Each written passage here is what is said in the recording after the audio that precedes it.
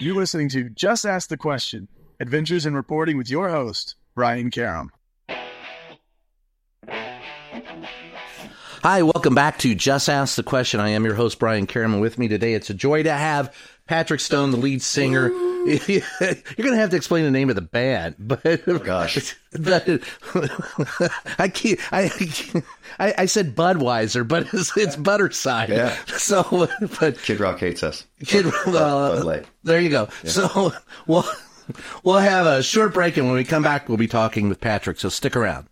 In this modern age of misinformation and deceit, Just Ask the Questions newsletter cuts through the BS and gets to the truth with Brian's in-depth articles, columns, and exclusive content not released anywhere else. Get the scoop and stay in the know. Sign up for the Just Ask the Question newsletter now at substack.com/JATQ podcast.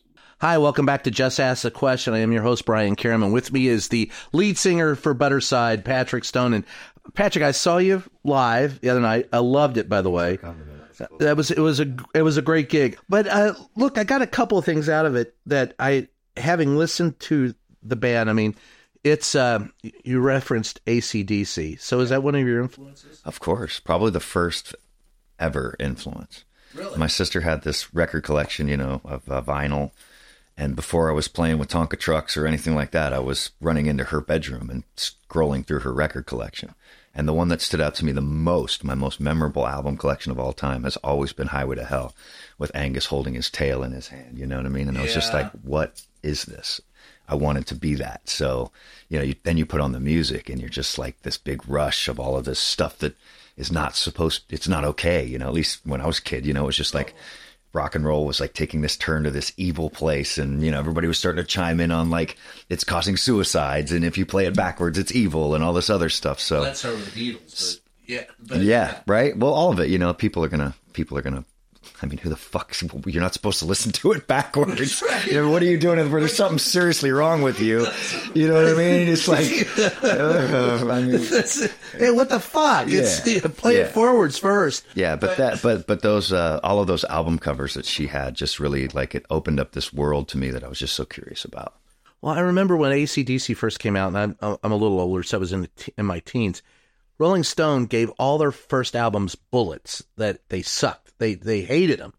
But Bon Scott, and on the back of a pickup truck or the back of a flatbed, riding down the street, and if it's a long way to the top if you want to rock and roll. Yeah. And my band does that. I mean, and we loved it. I mean, I remember as a kid, there was a girl I dated. She was like, "It's a long way to top," and I was like, "Yeah, that's." Yeah. Well, the reason I brought him up that night is because like I don't enjoy ballads at a live show. It's like just melt my face. Let's go. Let's keep jumping. I want the energy up. You know what I mean? But we have a couple ballads in our arsenal, and some of the guys are really proud of the musical side of it. And, that was a shout out to my father too, who yesterday he had, December 18th, 2020, he had died. So that was the same days. So we played that song. And that's why before we went into it, I always apologize to the crowd, because it's like the energy's just flowing, and like, I want everybody to just, rip their clothes off and start fighting. You know what I mean? I don't know. Right. So the ballads kind of slow it down. So, but AC/DC's just always, they had like one ballad, Ride On. And that was still like, it wasn't quite a ballad. It's not like you get sad. You're just like, yeah. Well, I love the words to your ballad, but your ballad was pretty up tempo for a ballad. It rocks. Yeah, it rocks. Yeah. And I love that. Yeah, not ashamed of it at all. No, you shouldn't be. But I wanted to get into that a little bit. So your dad, how old was your pop when he died? 82. And he died of COVID? Oh, yeah, he did. That's during the pandemic, and that was a tough time. I lost friends. My son's lost a few friends. How did you take that pain and put it? Because and you can tell me some of the lyrics if you like, because I listened to it, and I got to tell you, it was moving to me. It was really, really spot on. As a songwriter, that's what you pray for, is that people will take the time to actually really, digest everything about the song and the lyrics. While they're headbanging. Right. That too. Well, that motivates you to really actually take a second look and maybe read the lyrics, But we went into the recording session for the first half of what we've done so far, it's like basically an 8-song, what will be an album, a 12-song album. But the first stint, we did a song called Voices, and my father had just been diagnosed, and they were throwing him in the hospital as we were recording.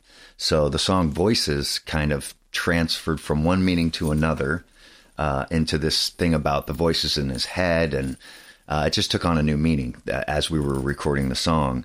And then, he died after we got out of the studio, shortly after that. And then it was funny. My dad had Alzheimer's towards the end, and I had put him in one home, and then I was going to transfer him to another home. So I had to be up there in Lake Tahoe to kind of make the process happen.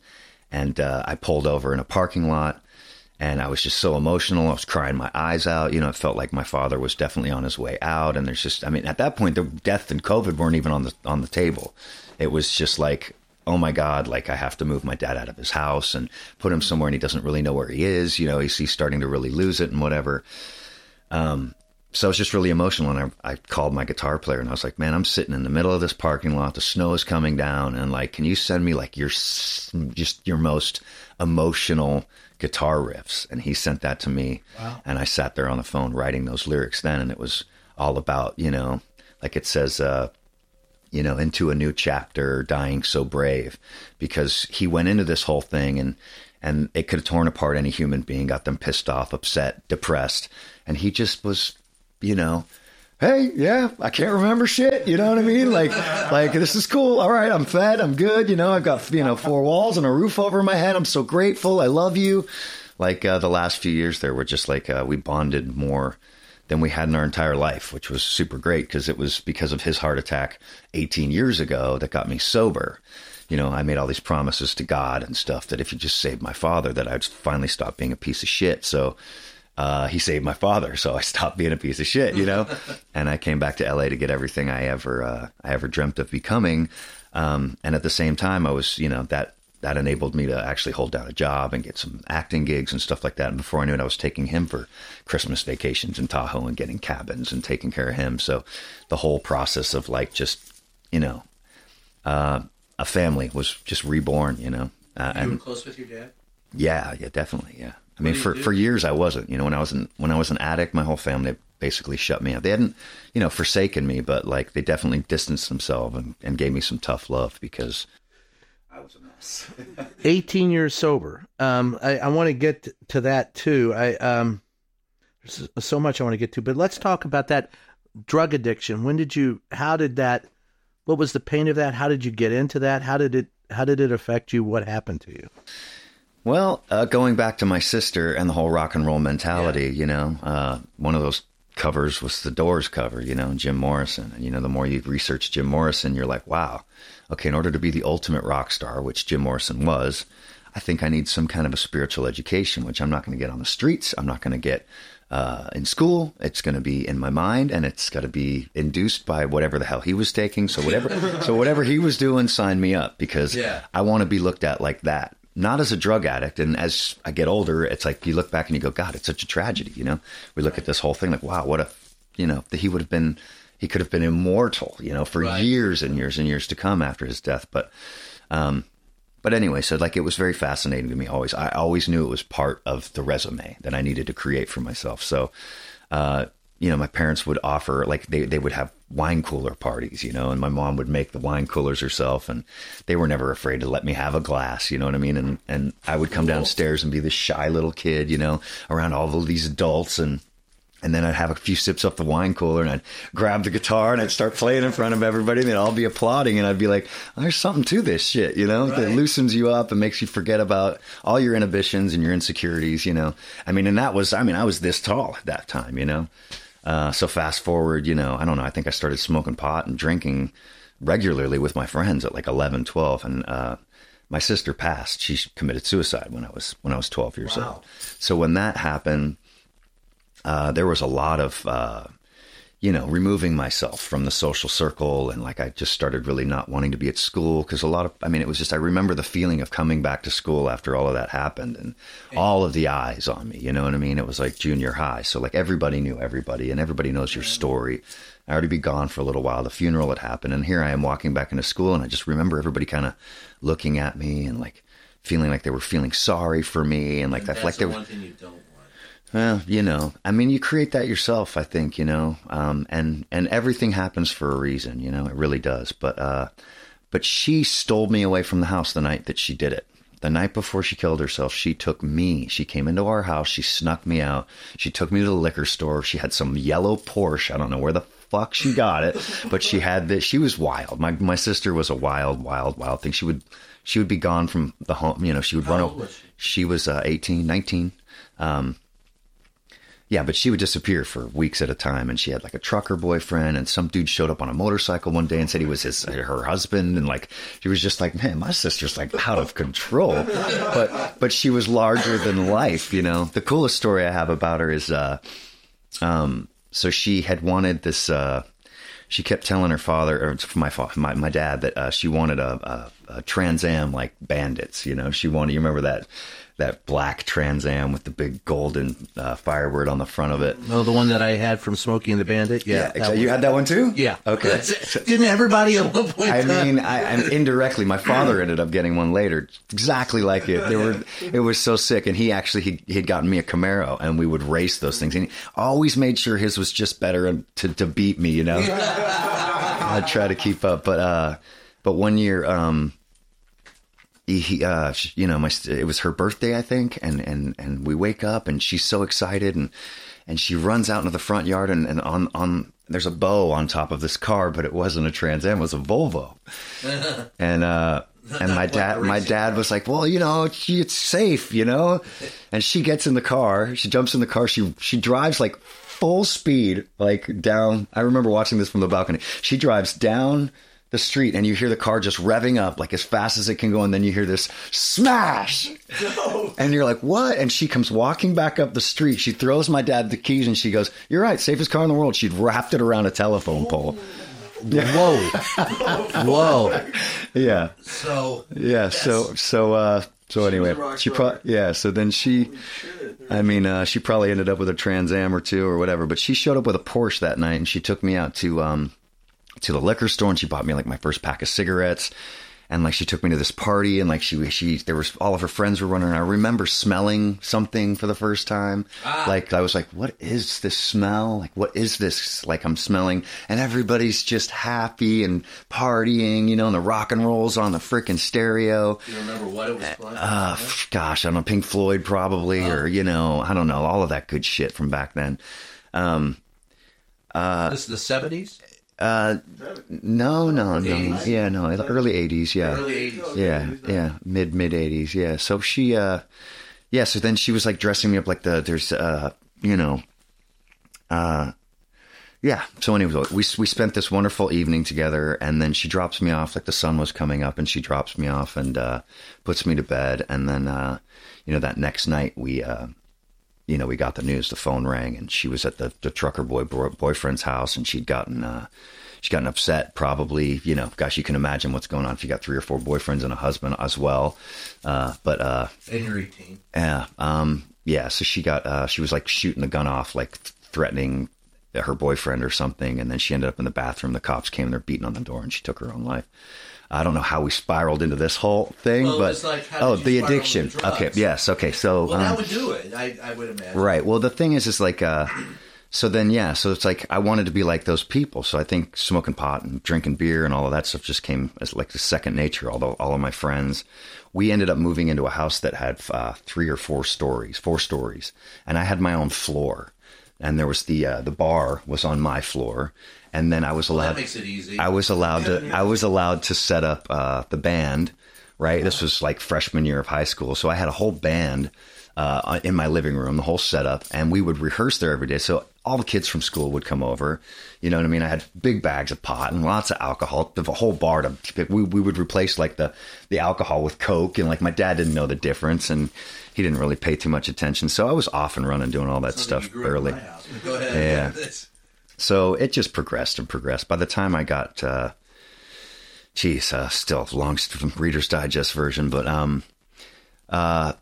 the whole suicide with my really affected my father. He made some bad decisions. He was a big developer, an entrepreneur. He was a Marine. He was a stunt pilot, but he went from being like Superman, and I just watched him it just kind of ate away at him, So he made some bad decisions, and before I know it, with a bank, we're taking our house, taking our cars, everything away. We ended up in this little shack in San Jose. And, one day my brother and I came home to find that my mom and my dad both left. We didn't know if they were coming back. So we took it upon ourselves at least I took it upon myself. I thought, okay, well, I got to contribute to the rent. So I started getting acid from some dude at school. And I thought I'd sell this and I'd be able to pay the rent. And I got blotter acid or what? Yeah, the blotter. Yeah. So it's like a sheet, Yeah. Yeah. Star, Snoopy. What was it? God, was it the 3-way freaking, what was it? I don't even remember all of that stuff. It was, we did all that stuff. Oh yeah. I remember honestly, I remember in college, we were walking up to the window to pay our fees, and my roommate in front of me pulls out what he thought is going to be his money to pay his fees, and out comes a roll of, it looks like at this point postage stamps, but it's Snoopy blotter acid. Yeah. And it rolls out onto the floor, and I swear to God, there had to be 30, 40 people diving on the floor trying to grab that's mine. That's how I'm paying my bills. Yeah. There was a school dance one time, and I'd never taken acid before, and I'd just gotten like my first couple of hits, and I wanted to share it with my friends, and it was that night I was going to get to the dance. I was going to share it with my friends, and we were on a trip. And I'm walking. I grew up in Saratoga, which is covered in redwood trees. That's where they filmed like Return of the Jedi and shit, right? It's like all this just trees everywhere. Beautiful little town. And we would the whole class would meet at a Round Table Pizza down in town. And it was, I don't know, maybe 2 or 3 mile walk. Nothing for a kid my age. And it's raining, so I'm walking down to the dance, and I remember thinking to myself, fuck it, I'm just going to take this shit right now, So I pop one in, and as I'm finally getting to the pizza parlor, I see all the kids inside, and they're all, who likes who, and, all of this stuff just starts spinning through my head about how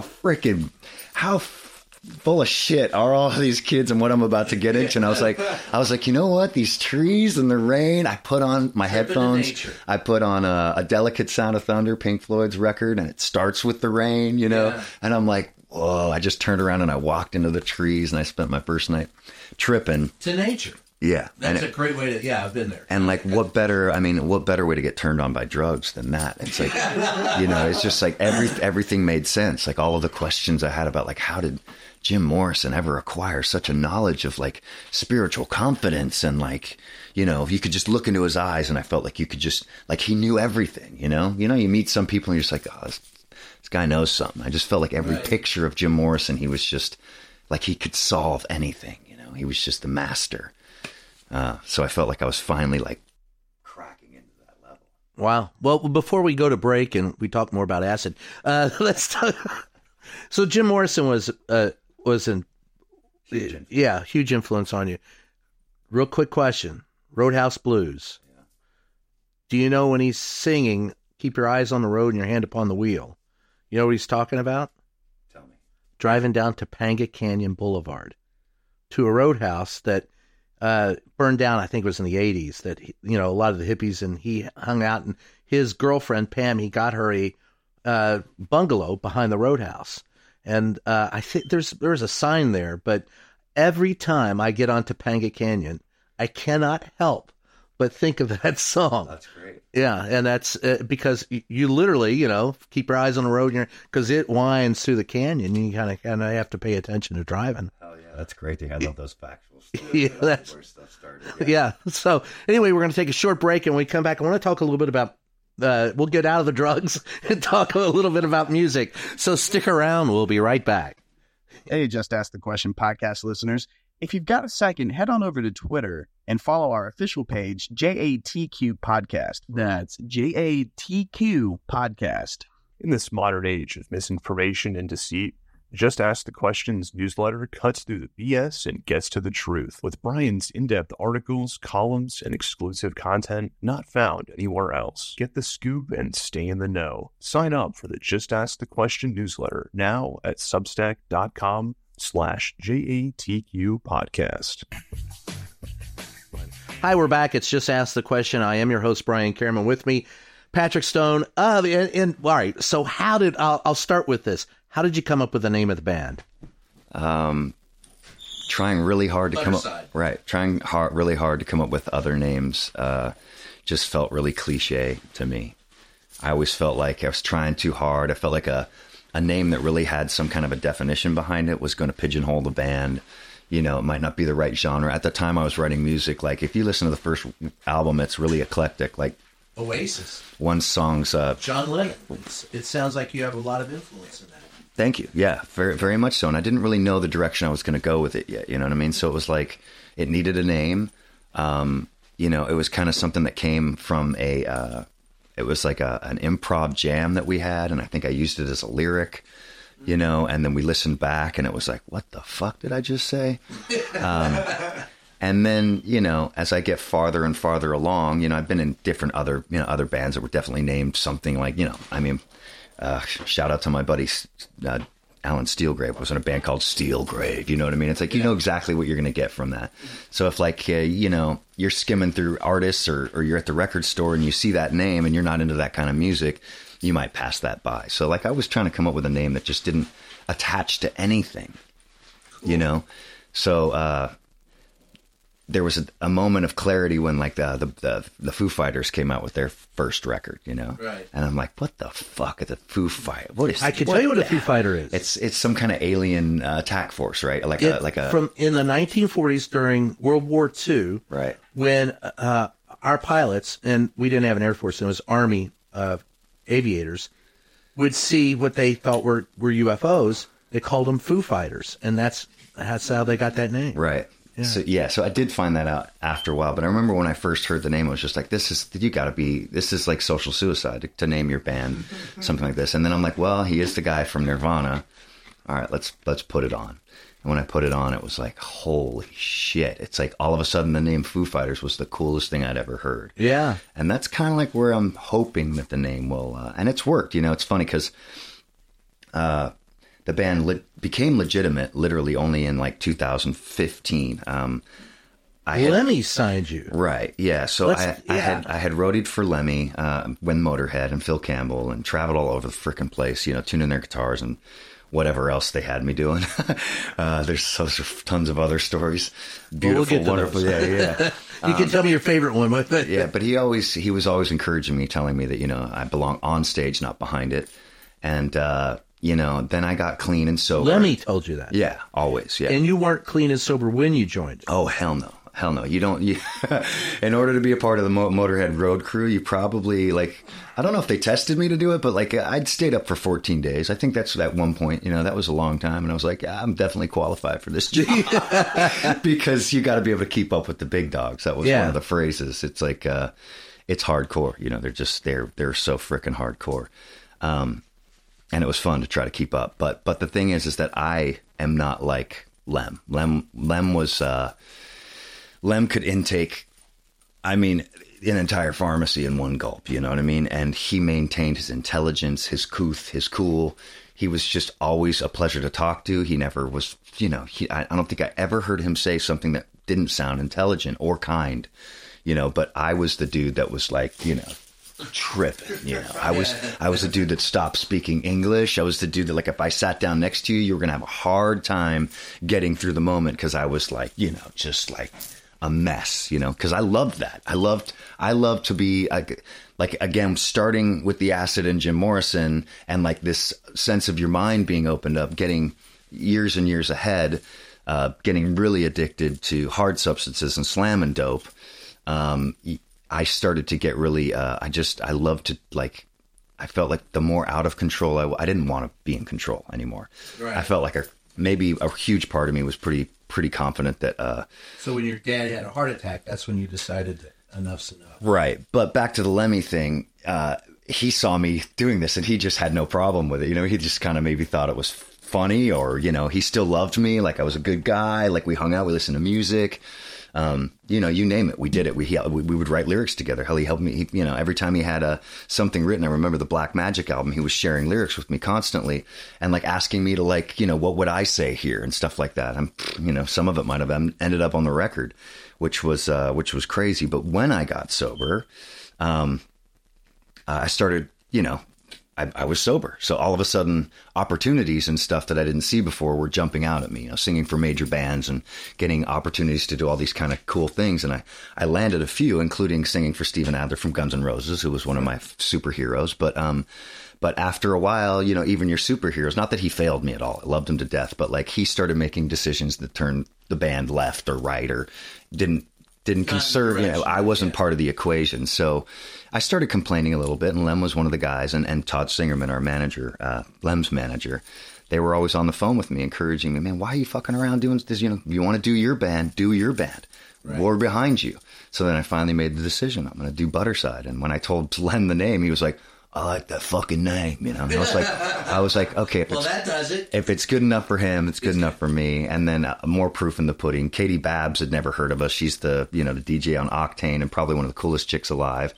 And the first time she heard the name, she was on air, you know, she was on air on this TV show, and she goes, Butterside, I fucking love this name. And she started chatting like, Butterside, Butterside, Butterside. She'd say it 3 times every time it came up. And I was like, did you appear like Beetlejuice if you said it 3 times? Yeah, let's hope so, right? Let's hope so. Yeah. Well, yeah. My question for you is, in reading an interview with you recently, you said you have a lot of acoustic artists.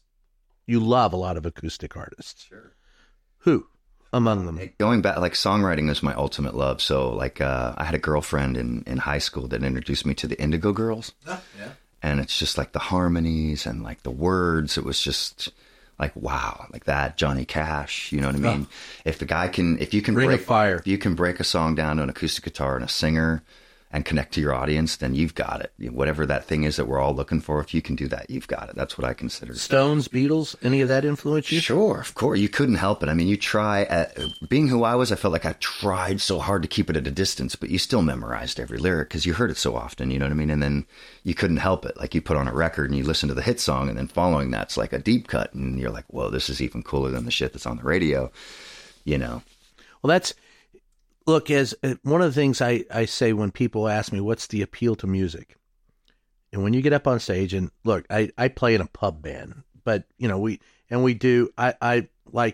I'm not as heavy energy as yours. I mean, calling it headbanging would be, you know, I hope that wouldn't insult you, but it's hard rock. It's heavy metal. And I mean, I play hard rock.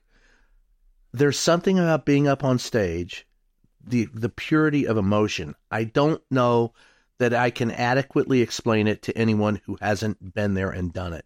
But you know what I'm talking about. There is a moment of freedom when you're in front of an audience and you're exposing yourself. I don't think there's anything purer on the planet. Right. So with your group, do you do a lot of original stuff too? We have about 5 or 6 originals that we do. That's great. That's great to hear that. Yeah. Yeah. And that's where you finally really connect with yourself and your soul. Yes. Yeah. And I mean, well, I write. And so to me, the penning of lyrics, there was another thing that you said you like to write. You want your lyrics to be like poetry. I agree. I mean, sometimes and as a writer, when I listen to some lyrics, I go, you're just repeating one line. I'm driving down the road. Well, what else are you doing? What the hell are you driving down the road for? Right. What's the emotion behind it? Right. And it's got to be more to me than just I love any music that has a guitar solo, for example. Yeah, so I mean, and by the way, your guitar player he was right. Oh, you all were in the pocket, by the way. I mean, I think I told you the night I saw you, it's from hearing the bass player. If the bass player and the drummer are in sync, the singer it's much easier for the singer than when they're not. Yeah, I've got the best band on the planet. I'm just trying to keep up with those dudes. It was tight as hell, and high energy, which I love. When I get you out on stage, I want you to spend, you know, the set that we do. You're in a pub, you're doing basically 3 sets, but that second set, high energy, 12 songs. you're going to dance from the time you get or beat the shit out of each other or whatever you're going to do. I'm not slowing down. I'm going to speed up. It starts at high speed and it ends up at warp speed. Right. And that's, so when there was another thing I read in an interview where you said you like to drive down the road real fast at 3 o'clock in the morning and write your lyrics. Oh, yeah. I was right there. I was like, I know exactly what the hell you're talking about. Yeah. But you tell me, what's that like? Yeah, it's just trying to be as honest and, vulnerable as possible, because when it's nothing worse than recording something and then you listen back and, you had the time, you had the equipment, you had whoever, the engineer, the producer, or whatever. And it's like, if you gave them bullshit, it feels like bullshit to you, Right. But that's never happened to me. No, yeah, it's like, songwriting's funny for me because people want to get together like, hey, let's get together and write a song or whatever, and you're like, okay, and it's like, I'm sitting there praying on, I wait for that. It has to hit me. Like something has to be on my heart. Something has to be just weighing really heavily on me. There has to be something very profound about the lesson that's going along with it. I have to see some kind of clarity. There's got to be something that I connect with that, like, I really, I hate listening to a song where the guy's not in it or he's not telling you, like you just said, like, it's just like, get me out of here, man. Like, what do you like? I came to be taught something, right. I'm not, cool. You got a great sound, whatever. But usually they go hand in hand. You know what I mean? A great band always wants to have an incredible lyricist and frontman or sometimes, but high energy. One of the things I like about watching you is you're into the music. You get the audience into the music and your band is into the music. And then, but the tie together, I can't tell you a number of bands I've seen, big bands, big names too. I just wasn't into them because they were like phoning in the performance or the lyrics sucked but when it all comes together, there's really something really kind of nice about that you can't get anywhere else. And so thank you for that. Hell yeah. Yeah, there's when we go into the studio now, it's like I think a big trying to, again, being clean and everything allows me to really be honest about how I feel about what I'm going through in life. So it also enables me to remember a lot of things that I wasn't able to when I was high or whatever, right? Well, it was Thursday.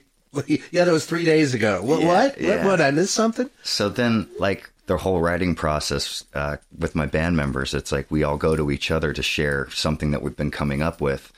And then I'll try to find, a riff or something that touches the feeling of the story that is, going on with me, whether it's a breakup or, whatever, anything. So, we kind of go into the studio. A lot of times I leave it a little open-ended so that there's room to really knuckle in the truth. Because if I take time to write lyrics and really spread it out, you know what I mean? I find like I'm trying to say something to look cool or, right. Trying to, I don't know. It's like if I just blurt it out, and say it like it is, sometimes it doesn't even matter if it rhymes. It's just cooler that way. Yeah. You're just really honest about it. Well, the honesty is something that you just, you can't fake that. You can't, well, if you can fake honesty, then you got it made. Right. That's, as I think it was Rodney said, but that's not the thing. It is being honest with yourself. Yeah. Before we go to break, let me ask you this. Your favorite story, do you have a favorite story from the road? Favorite story from the road, gosh. A few Motorhead stories pop up, but they are definitely XXX, quadruple X rated. All right, now look, man, I've interviewed, for example, there was a great story I was told about The Who and Keith Moon inviting someone into his room, and he had 3 women bent over a bar, all of them naked, offering his friend to taste test them. So if you've got, that's where you're gonna have to be worse than that. Yeah. I mean, there's been all types of debauchery. I mean, everything you can imagine happening on a tour bus I've seen happen, and there's been women that have shot snacks out of their snatches. There's been women that have that have been left behind after being whacked with an underwear full of feces. There's been so rock and roll debauchery, just you name it. I mean, there's been times where the entire we had this motorhome that we'd bought like a couple weeks before the tour, and 2 weeks into the tour, the front drive shaft shot out the bottom, and like the whole thing exploded. The pipeline for the propane was just leaking like crazy. We had to pull over and ditch that thing and get into a van, and we still made it to the next show. Those are like, oh gosh, there's so many. There's just that stand out, you know. Gosh, like the one favorite moment. I mean, there's nothing like playing in front of a big crowd. I think my favorite moment this last year was doing the Danny Wimmer festival, Welcome to Rockville, and like I've never had a crowd really sing my lyrics back to me, but this TV show that we got involved with, we wrote the Power Hour theme song for this Access TV countdown show, and it's all part of the Danny Wimmer Foundation. So it's like the song was kind of blaring on all speakers in between every set of every band, including Tool and frickin', you know, Slipknot and everybody else that was playing. It was just like we were a presence. So by the time we sang this song, I just asked them to sing along, and it was the first time that, like, you know, that's kind of cool. 4,000 to 6,000 people were, you know, chanting lyrics to our songs. Yeah, Welcome to Rockville, Daytona Speedway. You know. Oh wow. Yeah. Well, we're going to take a short break, and when we come back, we'll have a lot more. So stick around. We'll be right back.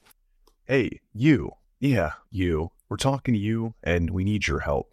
As you probably know, independent journalism is a vital pillar of our democracy. Like everything else, it's not free. We're asking all longtime listeners of the show to help support us by becoming a member on Patreon.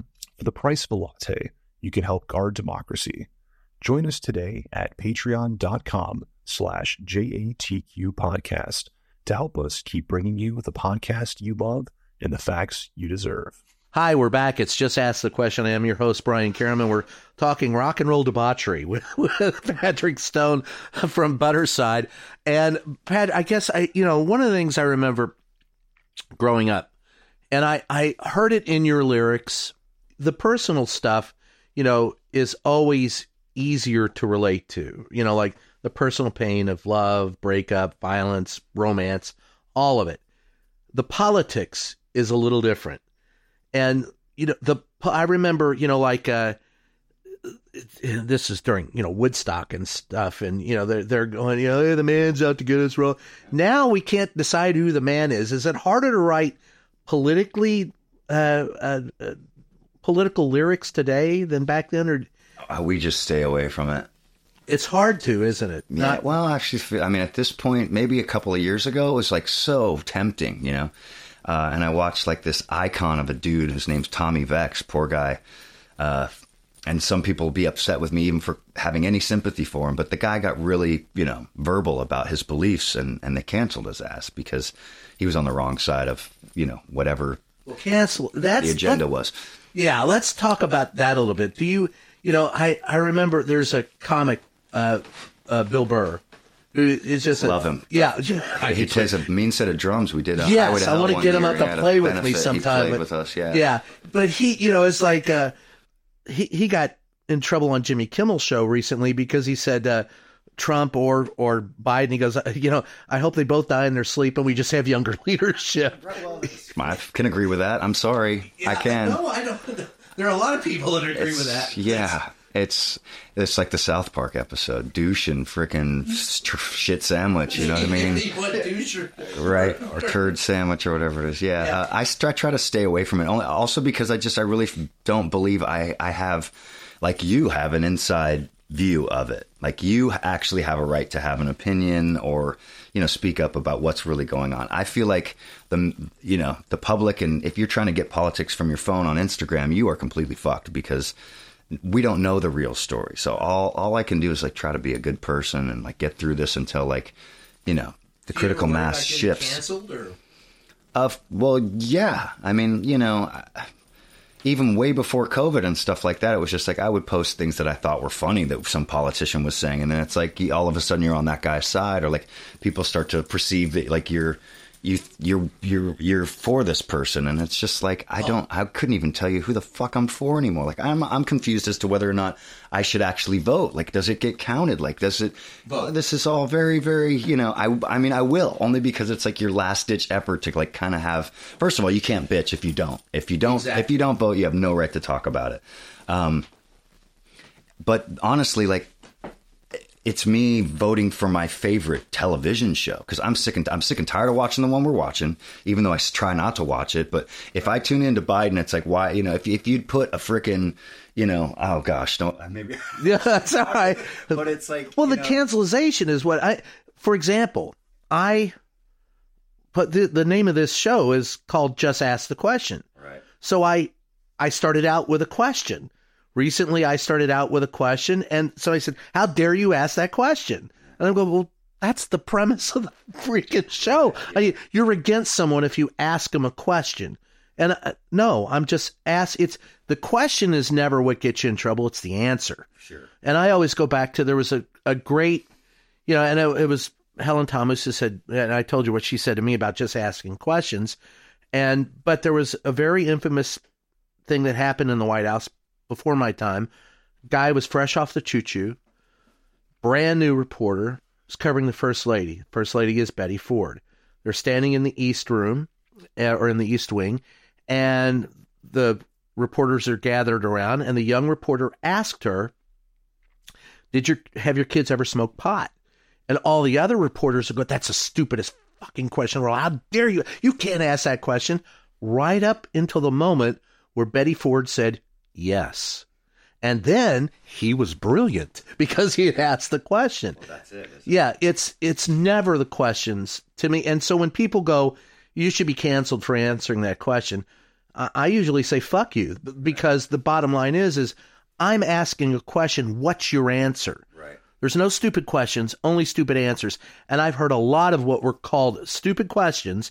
And believe me, I hear them all the time in the White House. There's some really stupid, but it's the answers that matter. So if I were to write a political song, I think it would definitely probably be, like I remember Ronald Reagan, he was like a cowboy. He was like frickin' John Wayne, at the frickin', captain of the ship. It felt like, man, this guy, he's somebody you can get behind. You know what I mean? And even Bill Clinton, and as a man, and fucking shoot me down for it.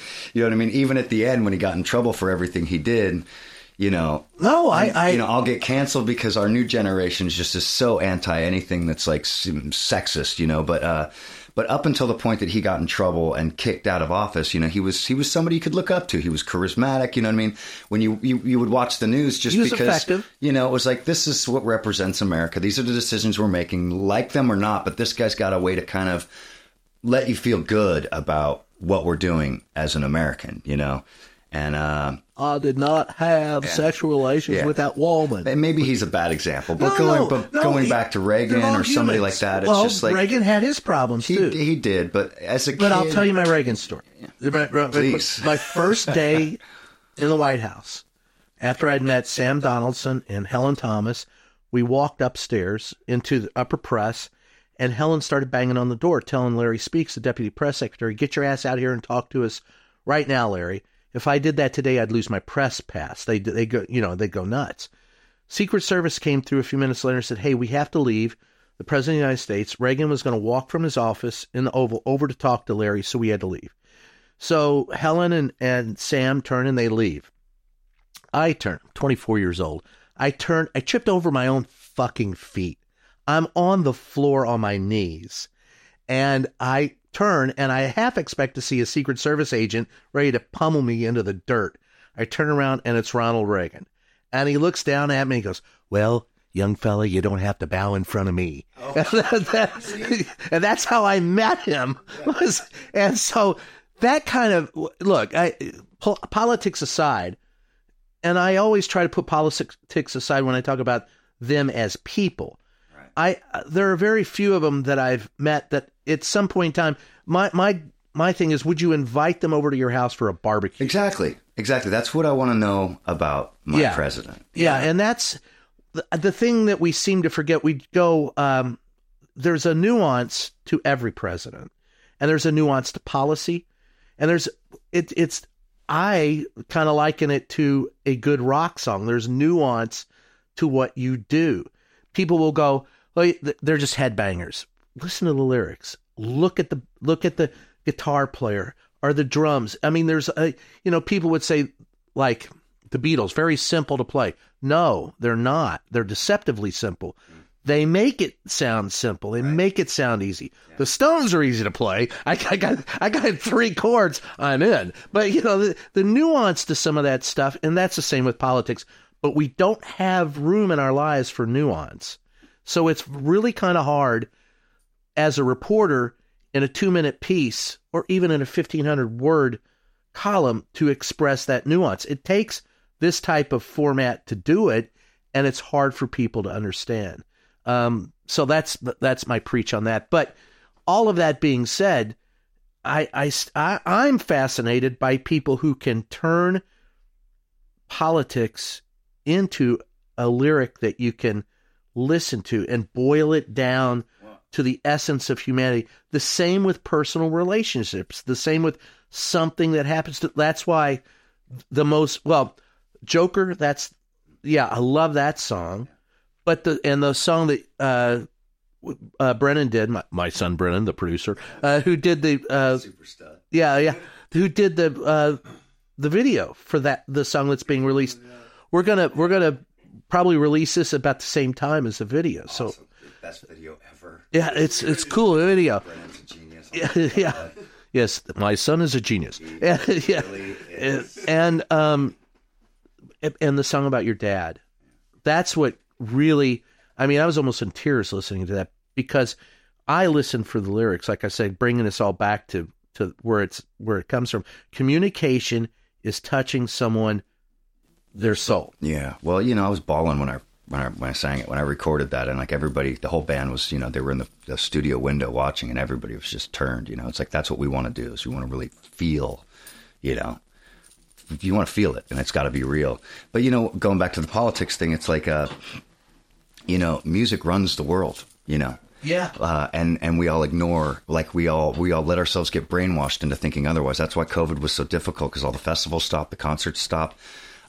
People, I believe, are completely motivated, and the world changes as our music evolves, and we're all brought into these communities, whether it's festivals or concerts or whatever, and we feel this stuff together, and we're looking up to the people that are actually saying something that means something to us. Yeah. Not like a politician trying to say what we need to hear to get them to get the money to blow this fucking place up and make themselves rich and further themselves farther away from us and leave us back far behind.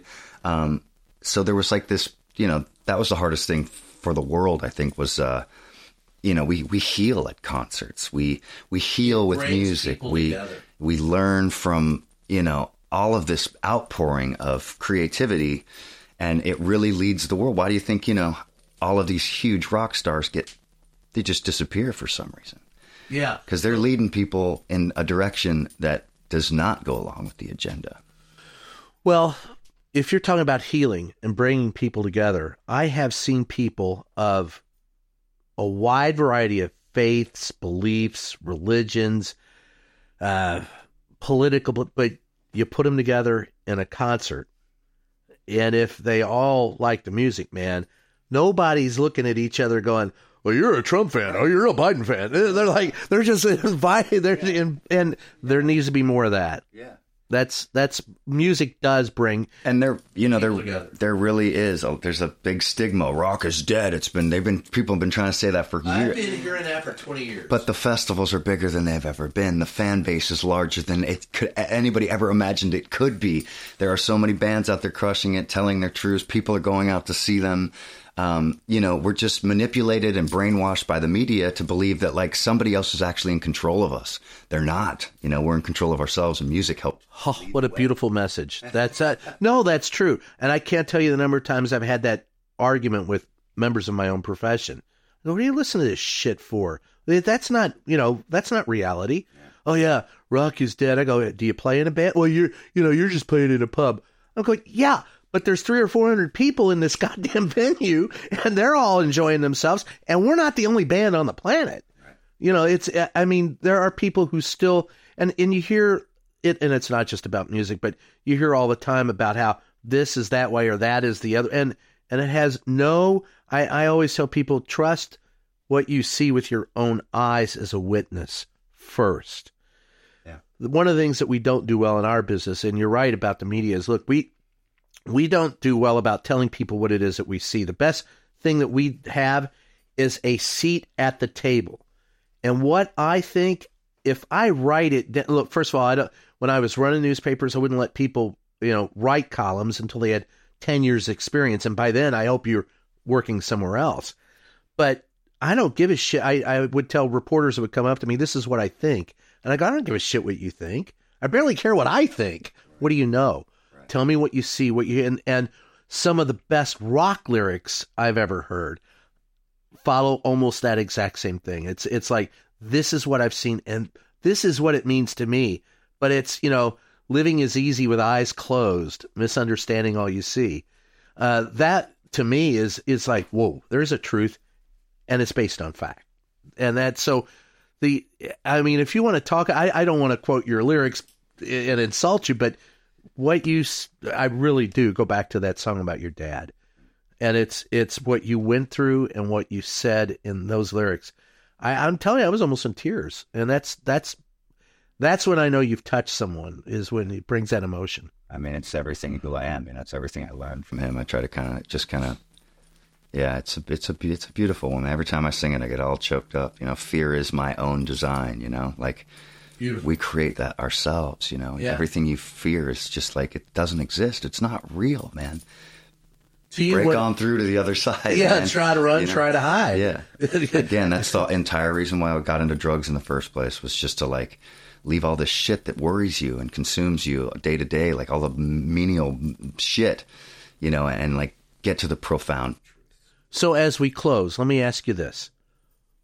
What is the most profound truth you'd like your listeners or the people listening to this podcast, what would you like them to learn? What's been heavy on my mind lately is, I think I'm quoting David Bowie, and that is, and I'm living in this actual statement myself right now, and it's the first time I have. I'm usually the guy that pads my bank account and then makes decisions on how much I can afford to do. And now I'm sitting upon, Brennan's video that he did for us, and it's the sickest thing. It's a masterpiece. And now I'm at a point now where it's going to take a lot more than I have to get everything done. So I guess the thing I'd like to say is just be uncomfortable, make that decision that puts you in a space where you're just completely out of your element and scared and afraid, because that's where you should be, because that's where you're going to grow. And I'm really looking forward to seeing how everything turns out way better than I ever could have possibly dreamed it would or expected it to over the next 4 months. Because if it happens at all, it will have meant that everything I've ever lived for was meant to be, and I'm finally in my purpose, because it's going to take more than myself to manifest this whole plan, this whole dream. That is Bowie. Go in the water, wade into the ocean till it's just over your head and you feel uncomfortable. Exactly. Yeah. Cool. Yeah. That's a great way to end. Well, listen, Patrick, a lot of fun. I have to have you back just so we can talk about rock and roll debauchery, because there's nothing like rock and roll debauchery. That's a whole man. We should do one called Anonymous. I'll be happy to tell you all my stories because they are so good. Oh, and then I'll tell you mine. Put my name on it. Yeah, we'll do that. Well, listen, thanks for joining us. The show is Just Ask the Question. I am your host, Brian Kieran. What would you like to plug before we get out? Just check us out, Butterside, Budderside. We'll be having a new single coming out. The video's directed by Brennan right here. It's going to be sick. Follow us on Instagram. Our link tree has everything connected to YouTube and Spotify and everything else. Please just give us a shot. Don't let the name fool you. Put on some headphones and take a walk on the Butterside. Take a walk on the Butterside. And with that, this is Just Ask the Question. I am your host, Brian Karam. Thanks for joining us, and we'll catch you next time.